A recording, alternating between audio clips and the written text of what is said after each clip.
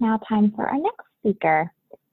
Please welcome Vida I from Los Angeles, who will share for 20 minutes on the emotional recovery aspect of compulsive overeating. Thank you. Hi, my name is Vida. I am a compulsive overeater, bulimic, and restrictor.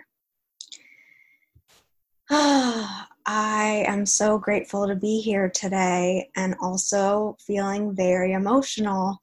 So kind of kismet that I am sharing on emotional recovery. The fact that I have emotions today and a connection to my emotional life is emotional recovery. And so just to get kind of my basics out of the way, I came to OA when I was 23, almost 24 years old. I just turned 31, so I've been here for 7 years. My abstinence is no binging, purging, or restricting. I am probably 50 or 60 pounds down from my top weight, which I hit in program. I hit my bottom in program. And in January, I celebrated 5 years of abstinence. So I have not been abstinent the entire time I've been here. And I'm also probably about like 5 or 10 pounds up from my bottom weight when I was starving myself and all of that. And part of the reason I felt so emotional and thank you, Ella and Ore, for your shares. And sorry about the beeping truck in my alley, if anyone can hear that, is that the fact that I owe my life to this program, truly. I too, in my bottom, which was in the rooms of OA, well, I had come to the rooms of OA, but I was not frequenting them for a couple months. I gained 50 pounds in a month and a half, and I didn't want to live anymore. And I can't believe the life that I get to live today because of the 12 steps and because of finding first physical recovery. And for me, like the speaker before me, it's a 3-legged stool and I can't really have any of them without the other 2. But emotional recovery has been the hardest component of recovery for me. I reconnected to a spiritual essence that I feel I had since childhood pretty early in recovery, and the physical part of it, once I got abstinent, once I stopped trying to do it my way, was not that hard for me either. It kind of just, the weight came off a lot more slowly than I was used to, but it wasn't a struggle for me, and I didn't have to keep a huge eye on it. It just happened over time by eating 3 meals a day.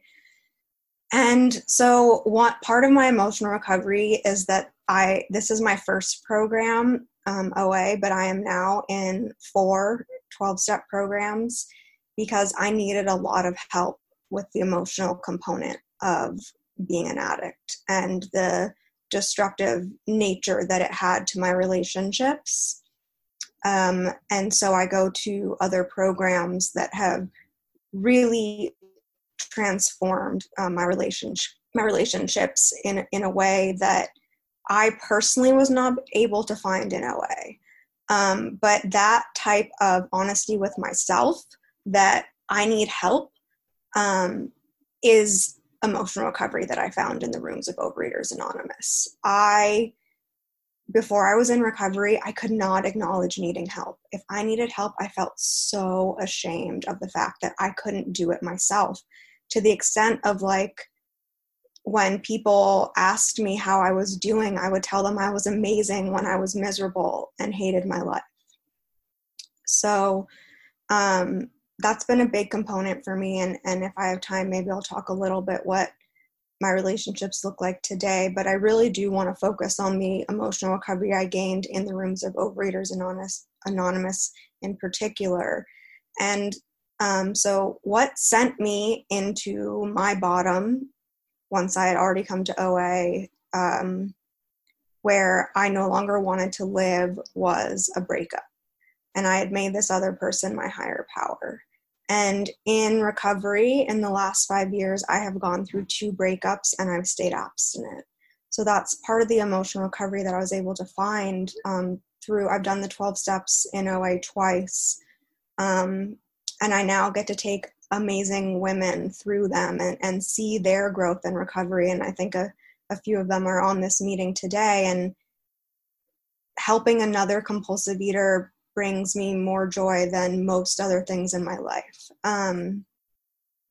I also learned to be rigorously honest, so I don't have secrets today. I tell someone, and usually more than one person, everything, because that's part of what keeps me sick. And when I have secrets, I can't tolerate myself after a while when I'm engaging in behaviors that make me feel bad about who I am. And eventually I will turn to the food to deal with those feelings. And so part of my story is that I shoplifted quite a bit.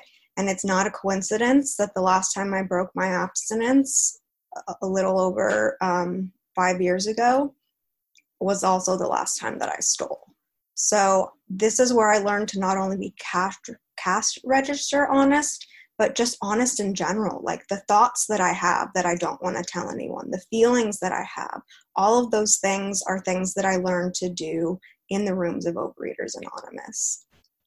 Another thing that is 100% because of the recovery that I found in these rooms is that I was able to graduate college. It took me 9 years to graduate college, and I failed out multiple times. Probably 5. I don't really know. I went to multiple schools, and this was after almost being the valedictorian of my high school, which also I wasn't because of my eating disorder. And when I did finally graduate college at the last school, I graduated with straight A's. So without this recovery, I actually was like a non-functional human being, basically, especially towards the end before I got into recovery. And so I learned how to delay gratification. I learned that basically college is like a rite of passage, and I have to do all this work over all of these years to get a slip of paper that maybe is going to qualify me for something else farther down the line. That's not something I could do before I was in recovery. As an addict, I want what I want, and I want it now. And I didn't want to have to do the work, or I also had to deal with my perfectionism. And that was part of my emotional recovery. And through steps 6 and 7, looking at how my perfectionism made my life unmanageable, in that if I couldn't assure myself that I was going to get a straight A or an A on a paper or something like that, I just didn't show up for the exam or write the paper before I was in recovery. And I put all my self-worth on the outside.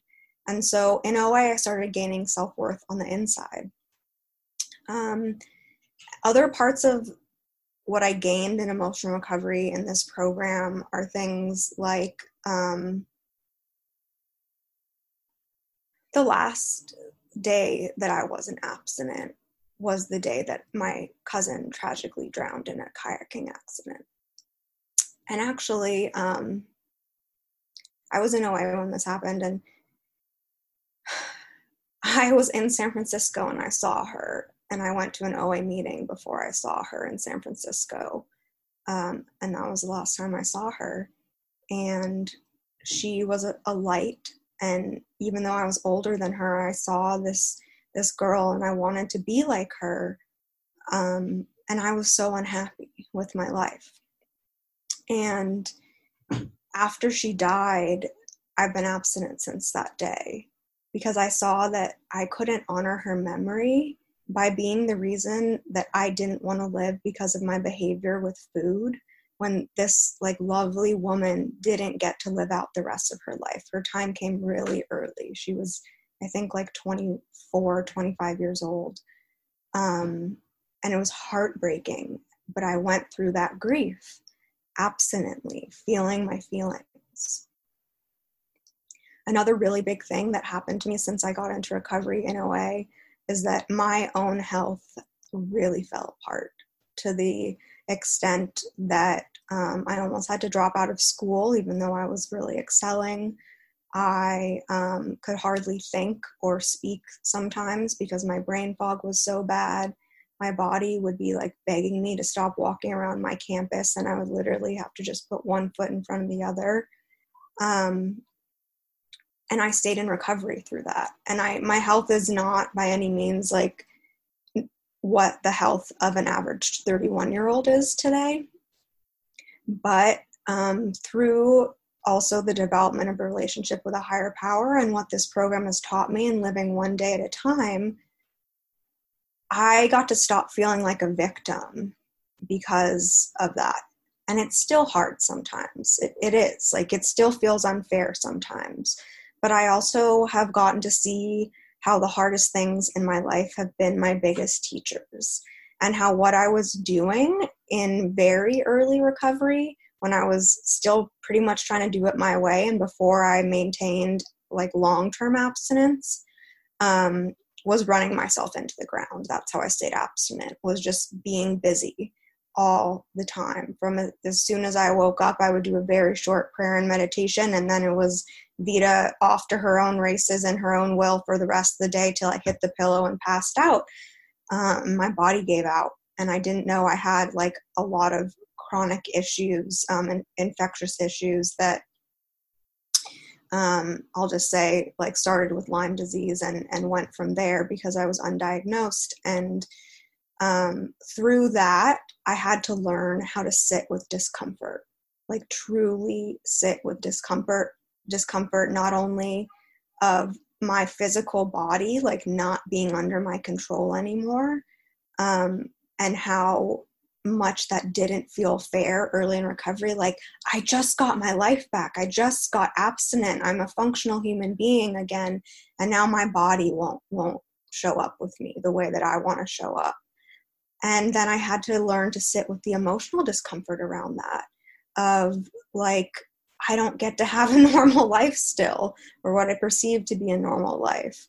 And that is still something, it's a process for me today, but it's something that through the 12 steps and gaining emotional recovery, like I slowly have learned how to do. And it's got to evolve over time. But in my early OA recovery, like that was one of the things that in some ways was a gift, because if my body hadn't given it out, I wouldn't have had to learn to sit with myself and not be able to busy myself through life. I wouldn't have to deal with like discomfort direct on and bring that to a power greater than myself to be able to deal with it. And that today, to this day, is a huge gift, and that I see a lot of people struggle with when they're able to keep running their lives that way. And it's not what I would have chosen for myself. I still don't want to have the health challenges that I do. But again, like I can see a bigger picture now. They're formative for who I am today. I would not be who I am without the challenges that I've had. So, that's something that's just been huge for me, and I'm really grateful for it on my good days. Other early emotional recovery for me looked like the willingness to take direction and try something that someone else told me worked for them, even if it didn't make sense to me, even if I didn't understand it.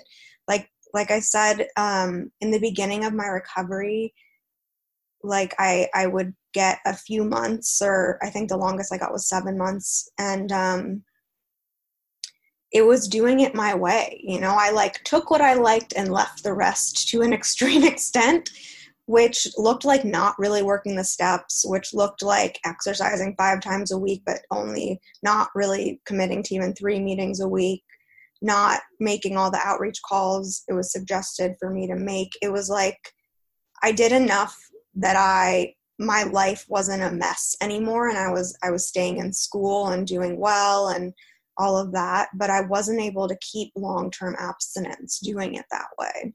So, a little close to 5.5 years ago, when my cousin died and this abstinence started, I got a new sponsor, and she comes from AA, and it was very different than the initial sponsorship I had. And I needed that kind of like, this is what you're going to do. And I was so resentful. I remember saying to my outside help, like I was living in Long Beach at the time, and she wanted me to come up to Los Angeles for meetings every weekend.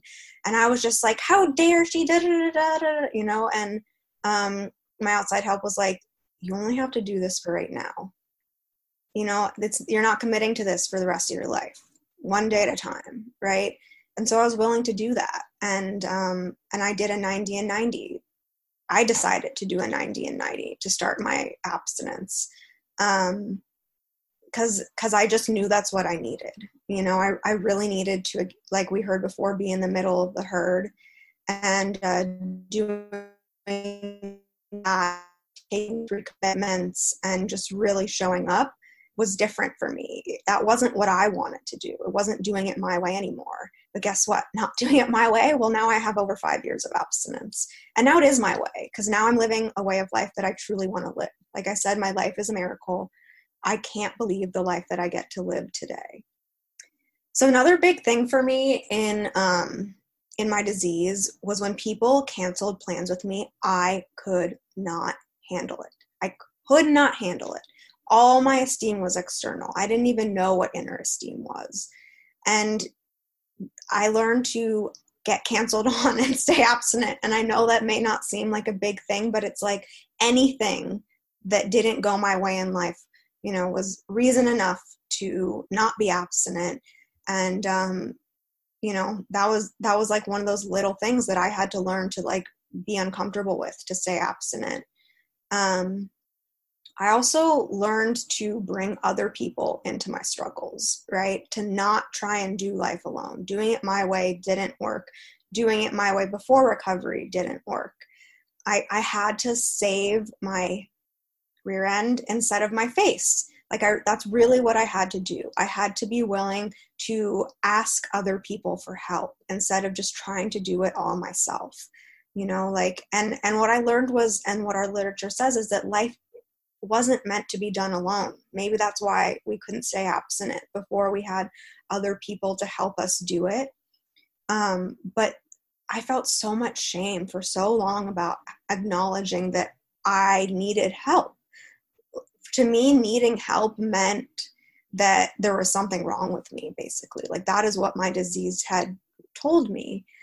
And so that was part of my emotional recovery. It was like, I need help. Like, will you help me? Reaching out to other people, making a phone call, even when I didn't really know this person and felt like I was bothering them, like putting my ego aside enough to just be like, I need help and I need to reach out, and I'm not responsible for how this other person is going to take me calling them. So it was like things like that. And then even things like, before I was in recovery, I was not able to be intimate with someone without being intoxicated, because I felt so much shame about my body, even at my lower weights. And I don't know how much I weigh today, because I haven't weighed myself in probably 3 or more years. I don't know. But through recovery in OA, like, I started getting comfortable enough with my body that I didn't have to be intoxicated to be intimate with another human being. And that's how I was able to actually form true partnerships with other people as well, because to be intimate with someone and actually have true intimacy, you can't really be intoxicated and develop that, right? So like, that was a big thing for me too. And things like being able to feel sad and joy in the same day, like, those are things that I started experiencing earlier in recovery. And today, like, that's just part of my daily experience. And to an extent that, like, I'm amazed around today. And I know part of that is, through seeking outside spiritual development, which is a big part of my practice, as well as my other programs that help me with my human relationships and my relationship with myself. I did need to go to other programs to stop talking to myself badly internally. I still had a really mean inner voice when I was in OA, but that was my maturity in acknowledging I need help. I need more help. And today, like, I have a very loving inner dialogue, and I have an amazing relationship with a higher power. And most of my human relationships, I guess all of my human relationships have been healed. And so it's like through the 12 steps that all of this has happened for me, and none of this was possible for me before OA. Before OA, what was possible for me was getting to a point where I gained 50 pounds in a month and a half and didn't want to live anymore. So I really hope that my story gives someone else the hope to keep coming back, even if you're struggling. I didn't get it right away either. But if you stick around and you really do try, the miracle can happen for you too. So I'm really grateful to be here, and I look forward to hearing our other speakers and from the group as a whole later on. Thank you. Thank you so much, Vita.